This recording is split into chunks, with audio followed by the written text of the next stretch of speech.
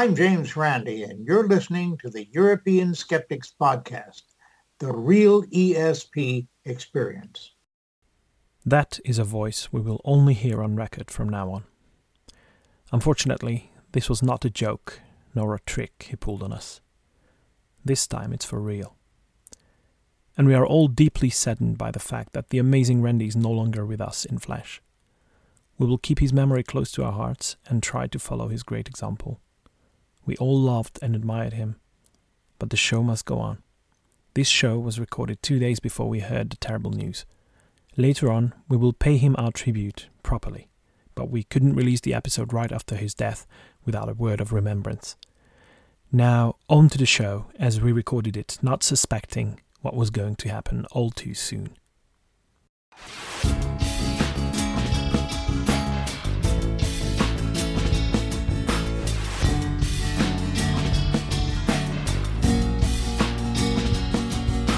Told me that aliens really exist. You met them and swooned with elation. They took you to Pluto and... You're listening to the ESP, the European Skeptics Podcast, an independent weekly show set out to bring you news, interesting topics and interviews with people mostly from Europe, building bridges and breaking down language barriers to show the world how active and awesome the skeptical movement is in the region. This is episode 245. I'm your host, Andras Pinter, and joining me for the show are my co-hosts, Annika Harrison and Pontus Böckman. Sziasztok! Hello! Hejsan! Hey, how are you?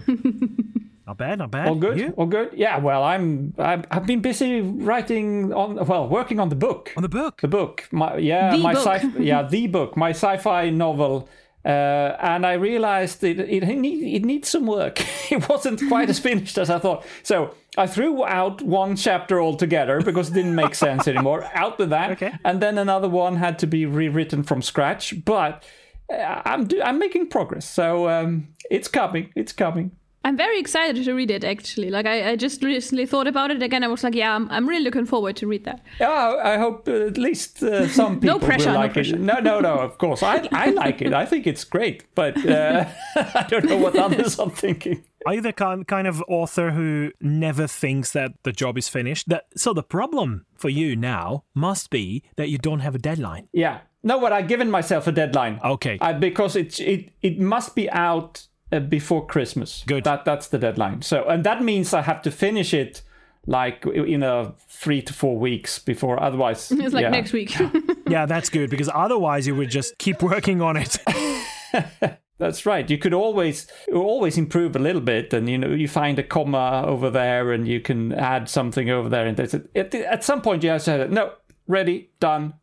Yeah, sometimes you just have to make a cut. This is why I don't write my blog, because No? I've got about 5 blog posts in the making, and I always keep thinking that it still needs a bit of work. I should look up that and that and that before I publish that, and I end up not finishing them. So they're just lying there. Yeah, so it's just a blank, empty blog now? No, Okay. No, there's a lot of words. It's just not never finished. Okay. But there are lots of people who do a lot of work and they get them finished. There is this a movie that's called I Am Greta. Greta, sorry. Yeah, that's right. But it's a movie about Greta Thunberg. Yeah. How's she pronounced, Pontus? Greta Thunberg. Thank you. The H, imagine that's not gone. The sound is not in the Swedish language. Thunberg. Thunberg. It's a hard T. Okay. Yeah. Okay. Hard T. It's like Neanderthal. It's actually pronounced Neanderthal in German. So Yep, exactly. That's true. Exactly the same thing. So I think it's Homo sapiens neanderthalensis, but we'll get back to that Homo sapiens question later on. Okay, good. So, But tell us more about the movie, Andras. yeah. Well, this is the thing, that I can't tell you anything because it's fucking not available online. So why would anyone release a movie like this, a documentary, in movie theaters during the time of pandemic all over the world, instead of putting it online and making that available for streaming services? The only streaming service that plans to put it on its schedule for November, it's Hulu. Hulu. And Hulu is freaking American. So who has Hulu here in Europe? I mean, a couple of people who want to access it and try it through a VPN. But, I mean, we don't have it. Right. It's like, it would be okay if you say we put it in the theaters in, I don't know, June, and then have like open air cinemas. Yeah. That would be okay-ish, but... Yeah, but during the times of pandemic, putting it on schedule for a movie theater, are you out of your bloody mind? Yeah. And the reviews are not very good, actually. That's sad. Some say that it's simply boring. Some say that, well, if you go on IMDb, it's probably among the worst rated documentaries, like 2.9. That's too bad. That's too bad. That's a bit sad. But then actually. Maybe it's good that nobody can see it. Then. Yeah, but speaking of... I still want to see it because I think her story is a very motivating one, and it's inspiring, and what she does is really great. Definitely. And she knows the science, and that's reassuring about the issue. So, yeah. Right. Okay. I can see now it has 2.9 on IMDb. That's close to nothing. However, there could be, and I'm not sure about this, of course, but there could be a lot of people who just disagree with her and goes in and put a lot of ones. Yeah, it could be. So don't trust ratings on IMDb. Yeah, IMDb ratings are never to be fully trusted, but... No. So it doesn't necessarily mean that it's quality-wise, it's not good enough. Yeah. All right. Yeah, I mean, like, speaking of pandemics, in Germany, actually, COVID is on the rise again. Yeah. Well, very happy, or not. We had, like, last week, at some point of time, we had above 8,000 cases a day, which is the most we actually had since the beginning. Mm-hmm. So... we're not happy, and with the rise in cases come COVID deniers. They're really having a field day. More about that later. But there are also good news, because a fellow of the GWP called Dr. Christa Federspiel, she received the Austrian Cross of Honor for Science and Arts. So something like the Order of Merit, but Austrian. And she's a medical journalist and one of the founders of GWP in Vienna. And she also initiated workshops in museums and the Skeptics in the Pub in Vienna. And she also was in the science board of GWP from 98 until 4 years ago, 2016. So I have to say, like, that's a well-deserved prize. And I'm pretty happy that politics and governments are finally recognizing the importance of science and science communication. Yeah, absolutely. Yeah, that should be the case all over the place. But not only that is not the case, but also science in general is not very much appreciated by many. And so much so that if a scientifically sound argument makes someone who makes money out of conning people uncomfortable, then they start suing people. So you probably all remember that on episode 243, the Belgian skeptic Patrick Vermeeren was our guest, and we interviewed him. And he's one of the two people, the other one is Bart van de Ven, who are being sued for just telling the truth about someone. And that is very unfortunate. And even though they might come out of this on the winning side, they still are going to have a lot of legal expenses. So this is why they've now set up the website. Actually, it was set up for the interview as well, but now it's been a little bit improved. And we'll share it on the website. So the website is now there, and now you have a one-click payment option with a donate button and PayPal access right away. So that's much easier than the original version of donating to their cause was. So I do recommend everyone who is thinking about donating to help them out, that you visit the website that we put on the show notes. So that's the Belgian Skeptics, and we've got a lot of other stuff to talk about on this episode. So why don't we move on to our usual things to mention? And one of them is what happened this week that's related to skepticism. Yeah, so this week Bela Lugosi. I hope I pronounced that right. Close, very close. How would he be pronounced, Andras? Bela Lugosi. But actually, I would say Lugosi Bela because he was Hungarian, and Hungarians use the surname first. But yeah. Although I think that's his celebrity name. And that's why he probably used it in Hollywood, and that's why he probably would be pronounced Bela Lugosi. Yeah. And we know that he actually was called something different. Would you care to pronounce that for us, Andras?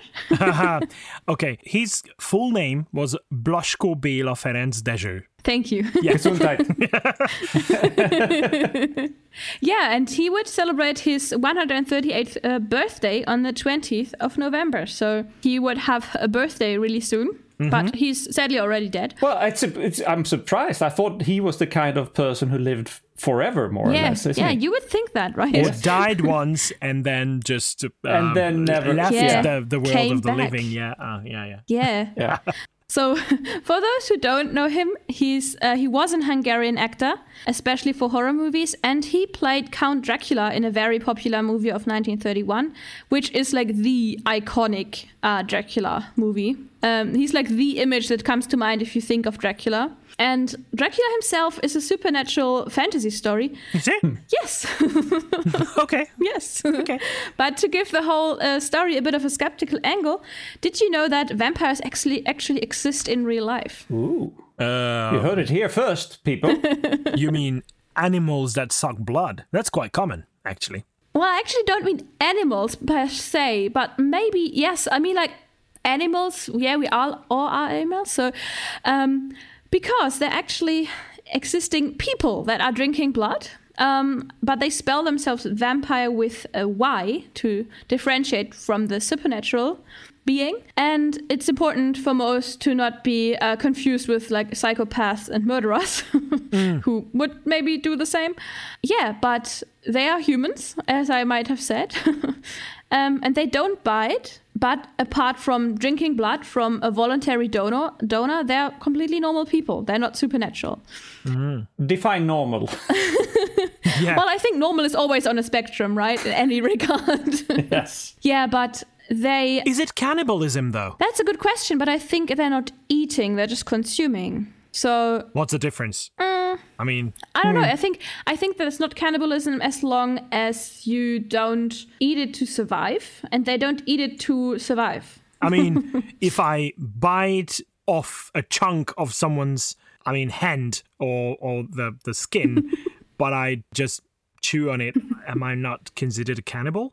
Or... But is then blood donation, like if you have an accident and you get like a transfusion, is that cannibalism too? That would be the question. Oh, that's interesting. Well, you don't digest that, but that's, yeah. Yeah, but you're consuming it, your body. Is Talking using about it. which, Right. I just realized that I know very closely a bloodsucker, an actual vampire, but she uses a syringe Yeah, to and they get do the the blood same. from someone else. That's my mother. See?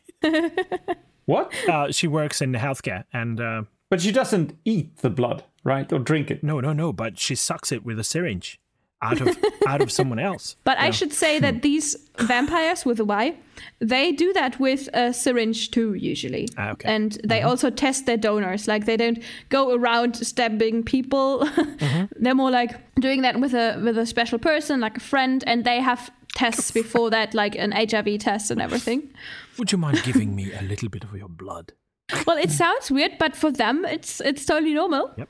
So, also, it's apparently not a sadistic or masochistic fetish in a way. It's, but of course, it's interesting in the field of psychology because, like, we can all see from our reactions that we find it a bit like, no, I wouldn't say abnormal, but we find it like interesting, right? Disturbing is the word. Disturbing is a word. For example. So you can see that this phenomenon definitely rises interest in psychology, and thus it's very interesting for skeptics too.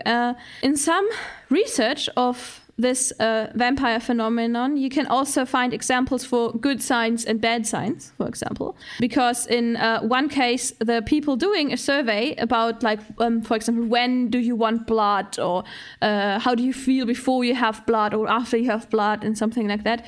In one case, these people actually received a note about the right answers from the person who did the survey, were like instructed on what to click, and that's as you would all agree, an example for bad signs. Cheating, yeah. Mm-hmm. Yeah, but also what's like definite is that a lot of research there still needs to be done. We don't really have empirical data because it's a very small community doing that. Thank God. And they're all not necessarily open about it. Yeah. My friend and GWP colleague Lydia Benecke, she has some contacts with that field. If you're interested, so you exactly. Yeah, you can contact her if you want to get in on the thing. But she also has some ideas about this phenomenon, because apparently some vampires, before they have blood, or like if they feel like withdrawal of blood, they feel depressed, anxious, can't sleep, feel weak, can't focus, and so on. And she said, that reminded her a lot of symptoms of borderline personality disorder, in like if you have like an episode in that regard, or a complex PTSD. So she said, maybe this whole blood drinking thing is a coping strategy for a very complex psychological disorder, which is like she couldn't do research yet to actually prove that idea, but I feel, as a layperson, I feel it sounds a bit likely. Yeah. So what we can learn out of that is there's an explanation for everything, as disturbing or weird or interesting it sounds. And even supernatural beings coming to life is something that can be explained. And that's why being a skeptic is so beneficial, because you even learn things about real life vampires. Mm-hmm. I had no idea that this was a thing. No. Yeah. I mean, it's not super popular, but it is definitely a thing. Something I would also like to add is that these vampires also don't see themselves as being part of a satanic cult or something. Like, they don't have to do anything with Satanists, and especially not they're not part of a globally connected satanic network that ritually abuses people around the world, because, as we all know, that doesn't exist. And that's yeah. And how do they consume the blood? I mean, do they drink it, or do they fry it, or what happens? They usually drink it. From a chalice or some? Oh, nice. Some from a chalice, I think. Some from the syringe itself. Okay. Like, interesting. Yeah. Yeah, because a fried blood is a thing, and it's not bad. Well, I know that there's like in German there's a blood sausage, but you make it don't make it out of human blood. That's what they want you to think. No, you make it out of pork blood. We have a blood sausage as well, but the British and the Irish, they have the black pudding that's full of pork blood as well. We have that too in Sweden, both the sausage and the pudding. So it exists. But as you said, Annika, usually not human blood. Yeah. At least we don't know. But anybody who's interested, we put some German links into the show notes. There's also a documentary about it. But I will just give a warning before that like, of course, they show drinking of the blood, so everybody who has a weak stomach shouldn't watch it. Refrain from it, please. Exactly. But yeah, that's what happened this week in skepticism. Is Count Dracula has his birthday today. Yeah, not today, this week. Wow. You know where his name, his chosen surname comes from? His birthplace. Oh. The name of the town was Lugos, and it's in present-day Romania now.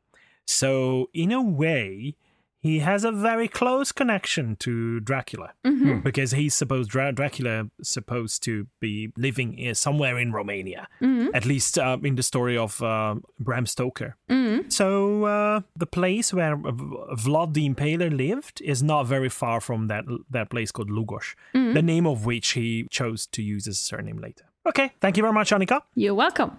And since apparently the Pope has been good this week, at least according to Pontus. Now, there's been some shenanigans with China, but I don't think it's worth talking about today. All right, so then the Pope can sleep well this week, and he doesn't have to worry about a thing. Well, He usually doesn't, right? He has the support of God, so why would he worry about anything? So we are moving on to discussing what Europe has been up to lately.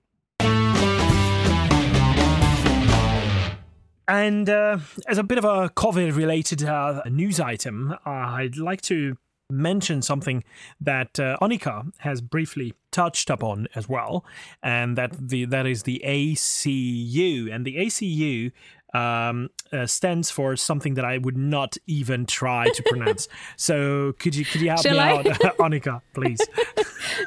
Yeah, so it's I can also give you the English translation, which would be something like a non-parliamentary committee or like investigation committee. Okay. And they call themselves Außerparlamentarische Corona-Untersuchungsausschuss. Oh my God, how wonderful that sounds. I wonder how Germans ever get anything done, because everything they say takes forever. Yeah, We're just efficient. And what I love about German is how you put all the words together that you can. Yeah. It's usually just like one word. One word that in other languages would be a complete sentence. Yeah. And you have a word for it. Very nice. Anyhow, so this ACU, non-parliamental committee of some sort. Yeah. This sounds very, very serious and very, very sophisticated. Well, it turns out that the members who are doing that, they are not necessarily that. And they launched a new initiative that is called the World Doctors Alliance. It sounds very serious as well. It's headed by a couple of people who are not without their own personal questionable stories, background stories, to be honest. And actually, I started looking up all these guys that are involved in this World Doctors Alliance. And some have been arrested for spreading misinformation publicly. A psychiatrist who's set to deny reality and science by none other than McGill University scientists, McGill University being one of the most prestigious universities in the world. And they say that this guy is basically totally out of his mind when he talks psychology. And his name is Andrew Kaufman, by the way. And Muhammad Adil, who got suspended from the British Medical Register for 12 months this July for denying that COVID existed, that the whole pandemic was a hoax, is what he said. So when I started looking them up, everything started to fall into place about what the motivation behind bringing this World Doctors Alliance to life could be. And it's all revenge on the system. It's revenge for getting unnoticed or revenge for getting rejected by science because of their talking shit. So who does that remind you of? Andrew Wakefield? Oh. Yeah, I was like, yeah. How come we thought of the same person, all three of us? That is really interesting. Now, my problem with this World Doctors Alliance is that they parade as this authoritative kind of professional medical body that actually goes against the establishment, and people start following them like crazy. How my attention was drawn to this is that my own mother sent it over to me. That, look, there are these guys who, they know what they're talking about because they're doctors. And the classical thing about just editing it next to that picture from Germany that was claimed many, many times that it was from the COVID related big demonstration with millions of people. Remember that one? From Berlin. That turns out to, was it like a concert of some sort that those photos were taken at? So it's ridiculous. The whole thing is a hoax. This is just professional revenge for being rejected for talking shit on these people's part. So don't take them seriously. World Doctors Alliance is a fraud. It's just nothing to take seriously. And the videos, some of their videos have actually been taken down by YouTube. For spreading misinformation. My problem with this is that it probably adds to the confusion, and it adds to the already existing claim that it's all a conspiracy. And also, like the German chapter of them, they call themselves Ärzte für Aufklärung, so medical doctors for enlightenment. which also gives them like this shiny like heroes against conspiracy, against censoring image. And like the whole taking down of YouTube videos probably will just like hit that spot. Yeah, and at the opening ceremony, all of them said a couple of sentences about this initiative. And one of these guys, Dr. Mikael Nordfors, I don't remember where he's from, but he said that the whole thing, when they bring down the establishment for propagating a hoax, it will be like the Nuremberg trial. Oh. And he even said that he hopes that it will actually happen in Nuremberg. So fuck off. Yeah. I don't even have words for it, what this is. Yeah. And there's a Swedish woman as well, actually, there. Mm-hmm. Ekla de Klerk is the name. Doesn't ring a bell. You haven't heard of her? No. Well, never mind. That's probably why she's in the group, because she couldn't get noticed anywhere else. Yeah, pretty much my opinion as well. Yeah. Another thing to worry about for skeptics. Yeah, and it's interesting because all these people saying that COVID is a hoax or that COVID is not that bad. Mm-hmm. Well, I've got good news because we're all saved. Jens Wurster has found a cure for COVID by using homeopathy. Hooray! Okay. All for it. Very good. Yeah. So he named 7 examples of over 70 people he treated in air quotes, who later got tested positive for COVID, and he gave them homeopathy and they got well again after about a week. Like, wow, I think without homeopathy, they would have gotten well again after 7 days. Guess what? I think so. I think he definitely misses the relation between like coincidence, causality, and placebo. Classic mistake. But yeah. What is mentioned is also that like Hahnemann was successful. He had a higher, like Samuel Hahnemann, who invented homeopathy. They say like they use it as evidence for that homeopathy would work, that Hahnemann had a higher success rate than his peers back in the 18th and 19th century. Yeah, there's a reason, as you said earlier, there's a reason for everything.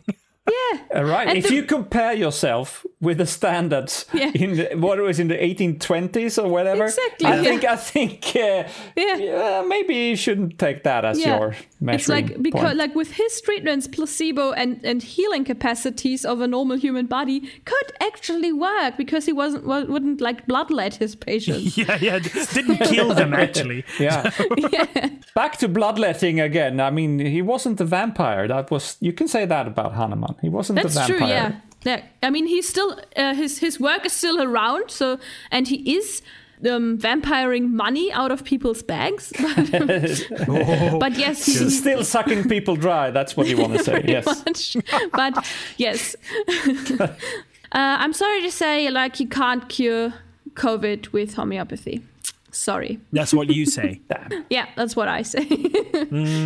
But what can you cure misinformation with? And we've been trying to find that answer for a long time. And this is a battle that has to be fought on several different fronts. And one of that front is fact-checking and trying to provide people and consumers of news with the right piece of information. However, it's not always easy. And of course, don't we all want to see all the bogus claims and fake news just gone from social media, for example? Yes. A recent study has shown that Facebook is the greatest source of disinformation ever. A couple of experts that went into details about that.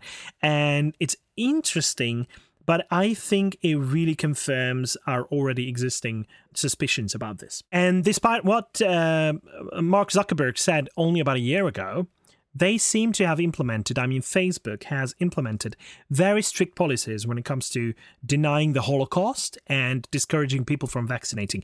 The former is informed by deleting content that denies or distorts the fact that Holocaust happened.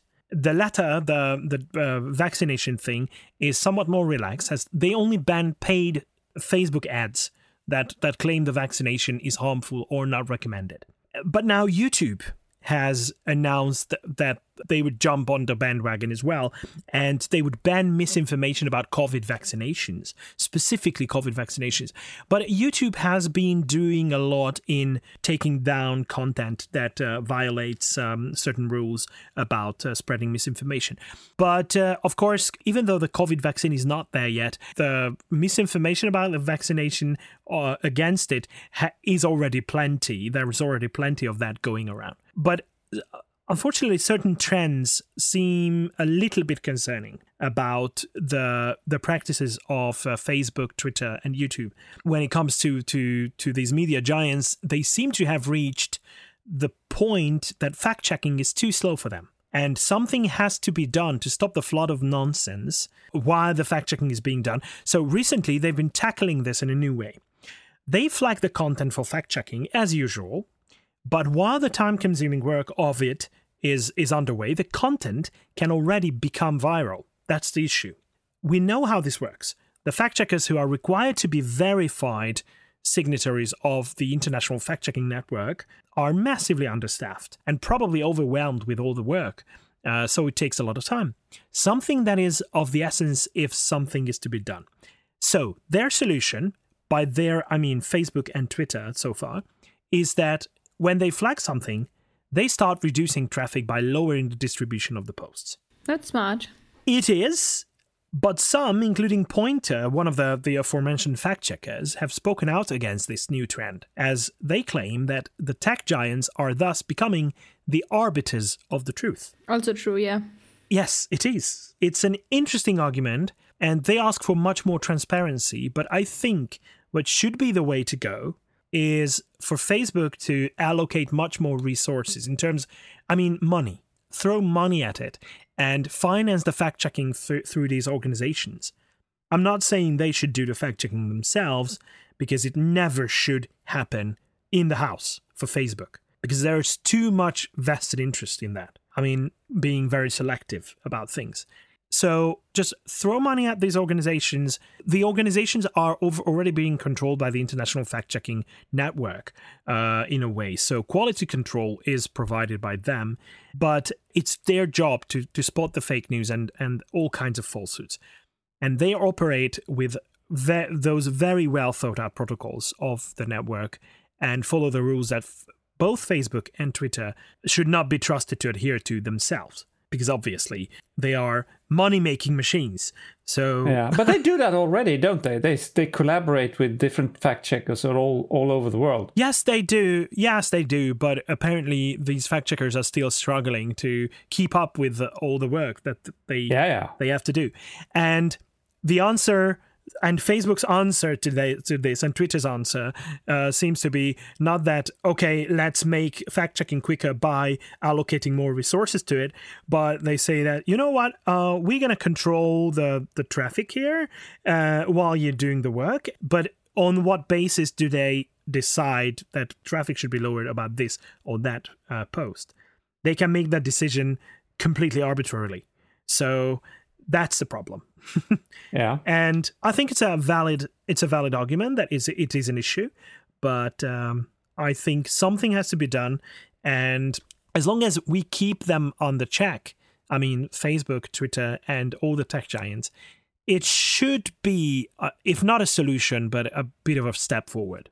That at least we don't let these posts to go viral before they get fact checked. Definitely, yeah. It's interesting because misinformation and denying facts is so popular right now during the pandemic, and sadly, it won't you believing or denying that COVID exists doesn't keep you from getting infected. That's because and I really don't want to be have some Schadenfreude moment. So I really don't want to be happy about this. But apparently a fitness influencer from the Ukraine died after pretty much having denied that COVID exists a few days later only. So the fitness influencer Dmitry Stusuk, actually died from COVID last week, and he posted on Instagram that he didn't believe in COVID, and A few days later, he got infected, then saying on Instagram that it's not a short and easy disease and that he's in a stable condition. And only one day later, he died at the hospital. So I have to say, like, I'm really sorry for the loss of this family. And I'm also sorry for all the people dying from COVID, no matter if they believe in it or not. So, yeah, it's just like, I know this is a sad and depressing topic, but this just shows how important it is for all of us to wear our masks and to keep our distance and to just take care of, to be careful, because the virus doesn't care if you believe in it or not. No, it doesn't. That's true. We have a celebrity here in Hungary as well who denied at the beginning the mere existence of the pandemic. And now he got ill, and I think he got hospitalized as well. And now he keeps saying everyone that, come on, I was wrong. And that is a thing that is good to see. That someone... Yeah, yes. We want to hear that more often. People who can admit that they were wrong, yeah. Yeah, but he was lucky that he lives to be able to tell that story. Yeah, definitely. Okay, now that I mentioned Hungary... Orban update. Yeah. Can I give you some Orban bashing? The OU. Obsessively opposing Orban, I think it was. Obsessively opposing Orban. That's right. Obsessively opposing Orban. Yes, some would say I do that quite often.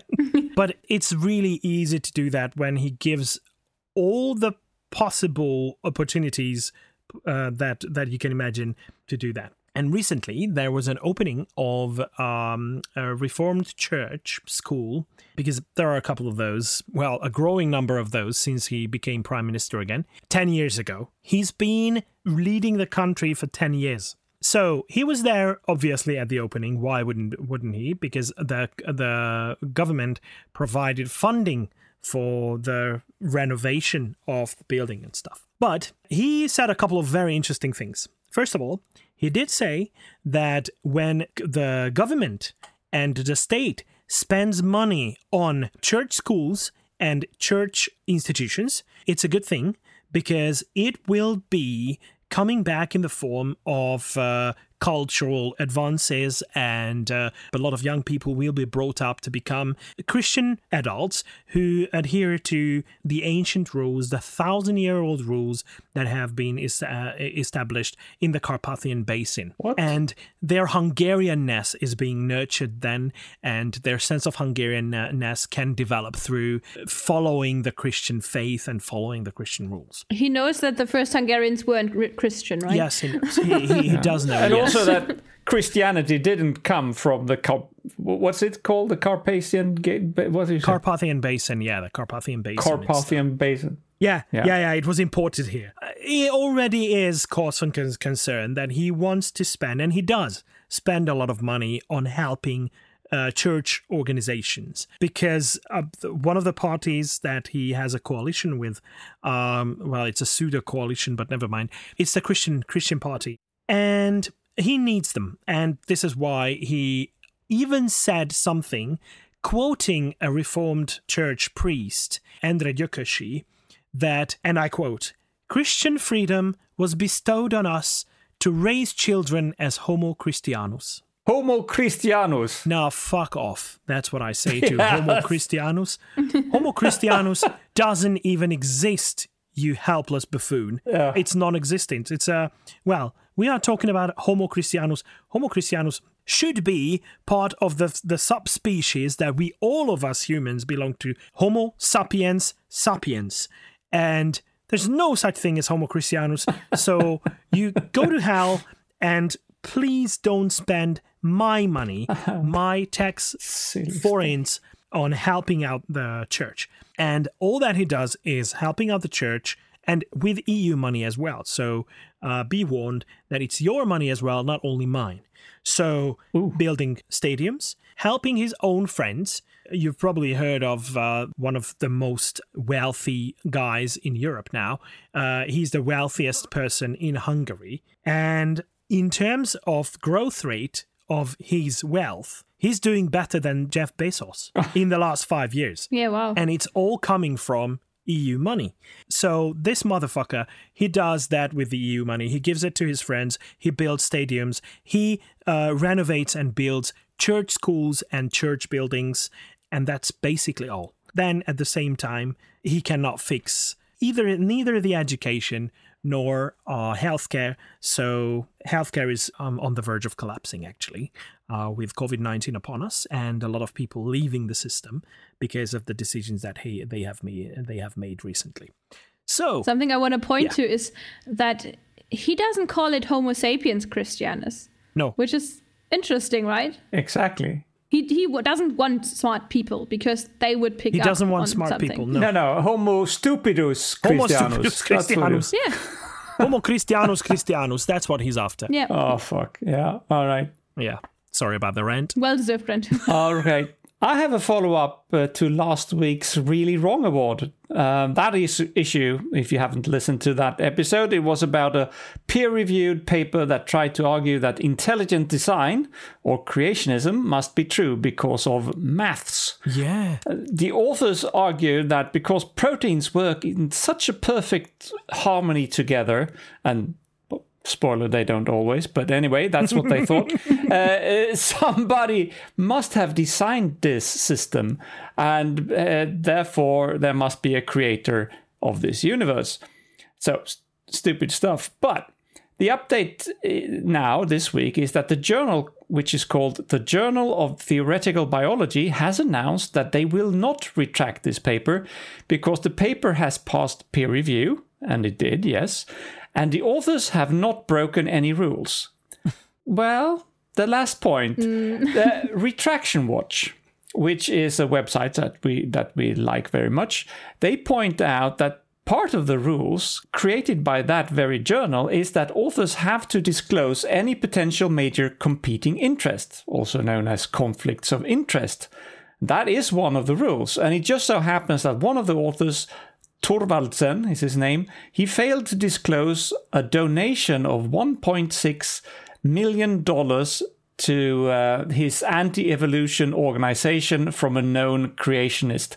So if you receive money, that's fine, but you have to disclose that you did so, and if you have a conflict of interest. So he did break the rules. That was just pocket money. Yeah, it was just pocket money, of course. $1.6 million between friends. So I don't know what to make of this Journal of Theoretical Biology. I wonder if they have an agenda here, or if they're in on the whole thing.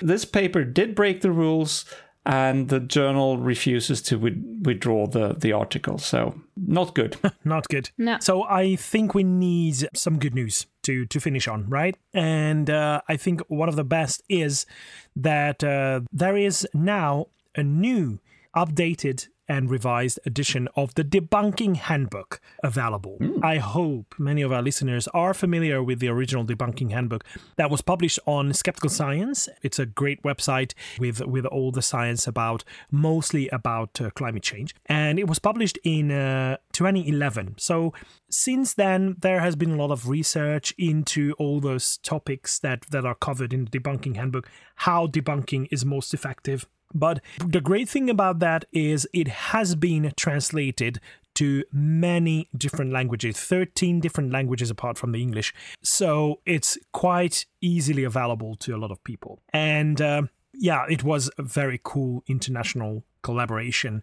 of the translation of that. So the new one, what the difference is mostly there are even more people behind the writing of this book. The original Debunking Handbook was written by John Cook, whom we interviewed on this show, and Stephen Lewandowski, and they managed to get as much of the research as it was possible back in 2011. But now they try to use the collective expertise of 22 prominent scholars who are doing research in the fields of misinformation and debunking and psychology and philosophy. So they brought all those people together. They sat down, they found the most up-to-date research on the matters, and they wrote it into a new book that's called the Debunking Handbook 2020. And it's now available on climatechangecommunication.org. Obviously, the link will be available on the website. And since there are a lot of things that might be interesting to discuss in terms of what has been updated, what the actual pieces of research are that seem to be out of date by now from the original. We asked Stephen Lewandowski for an interview, and he preliminarily said yes. We're just waiting to confirm and schedule that interview. So stay tuned for that, because we will hear about this debunking handbook much more later on. Right, very good. Definitely good news. All right, so that has been all the news that we wanted to share with our listeners, and that means that we are about to find out who's been really wrong or really right lately. Well, we have more good news, because this week is a really right week. Okay. So somebody's been really right. And it's actually been published today as we record it on the 19th of October. And it is the Manifesto Against Pseudotherapies. And we know it's been worked on for a long time. We've heard about it in the business, if you will. But it's taking a long time, and it's not strange, because it has been signed by 2,750 experts and health professionals from 44 countries. And of course, it takes a little while to get everybody together like this. A couple of high-ranking people that we know has also signed it. Then they have been guests on our show. So Edzard Ernst is there, Sanal Edemaruku, and Thomas Witkowski. And many more, of course. As I said, it's almost 3,000 people. It was organized by people from Spain, led by Fernando Cervera Rodriguez, and 11 different organizations from 11 countries are standing behind this. And among those are organizations that we all know and love, like the Good Thinking Society and also the Swedish Skeptics VOF. So what is this all about then? It's about all kinds of protesting, all kinds of bogus so-called alternative medicine, or scam, as Edzard Ernst would call them, like acupuncture, Reiki, German New Medicine. Annika, listen. Iridology and biomagnetism and many more. But it is especially also mentions the EU Directive 2001/83/CE from November 2001. And if you don't know it by heart, I will tell you what that is all about. This is something that was put together to regulate, or to gather all the regulations actually about medical treatments and medicine in the EU. But it also contains an explicit exception for homeopathy. Among other things, it says that you should treat homeopathy a little bit different because, quote, the very low level of active ingredients they contain and the difficulty of applying to them the conventional statistical methods relating to clinical trials, etc., motivates that you make an exception for this.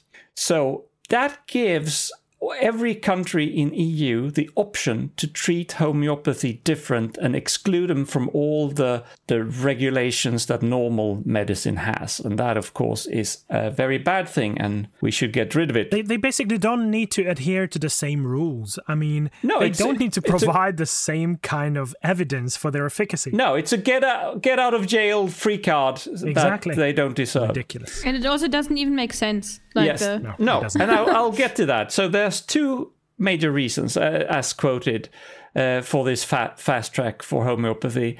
The directive claims that homeopathy is safe because there's nothing in it. It's not true that it's safe because of that. It's true that there's nothing in it. But if you provide something that doesn't work, you have the risk of delaying and skipping real medicine for the patient, right? Also, it creates a financial harm by encouraging and legitimizing a bogus industry. So you have a financial harm as well. People are paying for things that doesn't work. The second thing that they mentioned is that it's very hard to statistically test. And the basis of that is that what homeopaths always claim is that homeopathic prescriptions are individualized to each patient. So no patient is the same. So you cannot easily control, you can't have a trial because of that. But that is a very nonsense argument. And the logic behind it is totally flawed. Because if homeopaths actually have to individualize the medicine for each and every patient, they must have some sort of system for it. I know they call it experience in the homeopathic business, but there must be something that they use to allocate the right medication to the patient. And if that is so, then there must be something in that allocation that you could put in the trial. Some conditions and some... you have to be able to quantify what you're doing there. Because if you're not quantifying that, if it's not describable or there's no logic to it, then prescriptions are arbitrary and random. So the conclusion is either homeopaths don't know what they're doing, or homeopathy is testable because there are rules for how to allocate the things. That's not even considering the fact that a lot of homeopathic remedies are sold over the counter to people, directly to the consumer. So who's doing the individualization then? And it's also, like you said before, that they claim it's safe because there's nothing in it. But I just remembered this case in the US where they actually didn't dilute it properly. Right. And they had like homeopathic teething tablets for babies containing belladonna, and they didn't dilute it properly, and it was actually still toxic for babies. That's crazy. Yeah, it's just like even then it's not. There's not even nothing in it. Then. Yeah. It's like it's not safe either if there's nothing in it or if there's something in it. It's just like not good. By the way, the directive does the same. It has a clause there saying if some anthroposophic remedies are prepared according to the same principles as homeopathy, the exclusion is also for anthroposophic remedies, which is interesting because I've had this discussion with people who believes in anthroposophy, and when I call it homeopathic medicine, they say no, that's totally different. Yeah, of course. Not according to this anyway. So we need to get rid of this exception from the regulations. And therefore, this manifesto is a very good thing. I know there are some objections to the manifesto. It uses pretty hard language. It talks about lying to the patients and fraud. And that's a bit hard because I know that there are practitioners out there who are sincere and believe in what they're doing. But you could also argue that that doesn't matter. If you claim to be able to heal people or improve people's health, even save their lives, you have a duty to do your homework. And if you don't do that, it's the same as fraud in my book. Yes. And also, you can't tell very often if people are being sincere or fraudulent. You know, they won't tell you that they're lying. So. And it doesn't really matter from the perspective of the outcome. No, it doesn't. I mean... That's not. So what's good with this manifesto... and still untrue. Yeah. And this is something that we've talked about for years, actually. It challenges rules and regulations in society. And some skeptics say that we should focus on educating the public and not to deal with political questions. First of all, we can do both. I personally think we should stay out of party politics because that often gets into ideologies and stuff that is not scientific, and who knows who's right there. There's no way of telling. But specific political issues that have a pure scientific angle, I don't see any problem with us taking on that. So I think we should take a stand on this, and this is why I supported a Swedish skeptic signing this manifesto. And this is not about politics, this is about policies. Yes, right. And that is a distinction that we have to make, but when it comes to policies that have something to do with science, and a lot of, I think it would be difficult to find any kind of policy that has nothing to do with science, because mostly they should be fact-based. Right. They should be research-based. They should be researched what the best outcome, what the best solution would be for a certain thing. And this is where we come in as skeptics. We should have our voice is heard. Yeah. And how else can we change society, right? Yeah. Right. So, 4. Challenging stupid and dangerous EU regulations. This manifesto against pseudotherapies gets today's prize for being really right. Well deserved. Well done. And I'm just hoping that this makes a lot of waves all over the world, and especially on a European level. And I do encourage everyone. I personally did that, actually. Today, I sent all the material over to someone I know personally, and she's an MEP. Mm-hmm. And she happens to be a doctor as well. So I asked for her help. And I encourage everyone to do the same thing. First of all, you should know who your MEP is, who represents your place, your country in the European Parliament. And if you know someone on the European Commission, it helps even further. Because they are the ones initiating legislative changes on a European level. Yeah, all right. Thank you very much, Pontus. Thank you. And that concludes our show. But before we go, let me share a nice, short and sweet quote with you. That comes from Thomas Henry Huxley, a British biologist who's also often being referred to as Darwin's bulldog. Woof.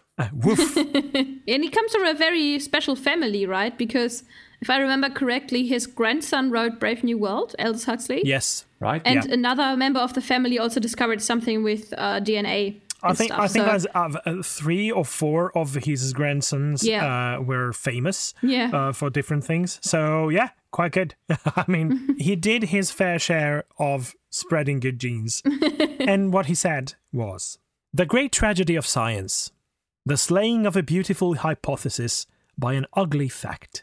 Right. Yeah, that's right. Facts can be ugly, but they're the truth, and we should get to them. Yeah. So even though you are emotionally attached to how beautiful the idea of homeopathy is, the facts show that it just doesn't work. So stop believing it, please. Yeah, get over it. Yeah. Yeah.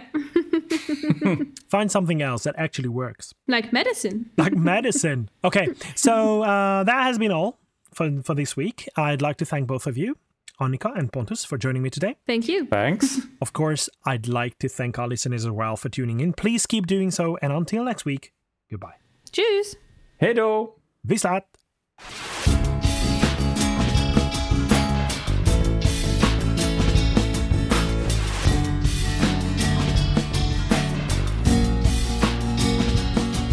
You told me that aliens really exist. This has been your ESP experience. The show is produced and recorded by the TheESP.eu. Join us again next time, but until then, please send your feedback, comments, or death threats to info@theesp.eu. We would also love to hear your ideas and suggestions regarding future episodes, as well as news from your country of residence that might interest others across the continent. If you have a local event or organization to promote, please don't hesitate to let us know, as we are more than happy to help. All music in the program was written and performed by Keisha J. Gray and George Shrub and is used with their permission. Please check out our webpage at theesp.eu, follow us on Twitter at espodcast_EU, and like us on Facebook. I don't know how you can believe.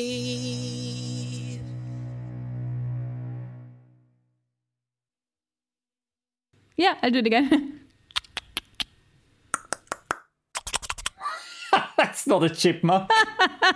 That is a Was a chipmunk turtle. munching on something. No, that's one. I have one of the cats. He eats like that. You know, bats can eat like that. That is crazy. Have you ever seen a Bats? bat eating from close up? That's ridiculous. No, they're very shy. Did you see this video where somebody filmed in a bat, like it was a cage with bats, but they turned it around and then put gothic music under it? Yeah. So good. Wow. I saw that. Yeah, so it looked like they were really Yeah. Dracula people. Andras, while we are on a break that you have to cut out anyway. We were on a break! What?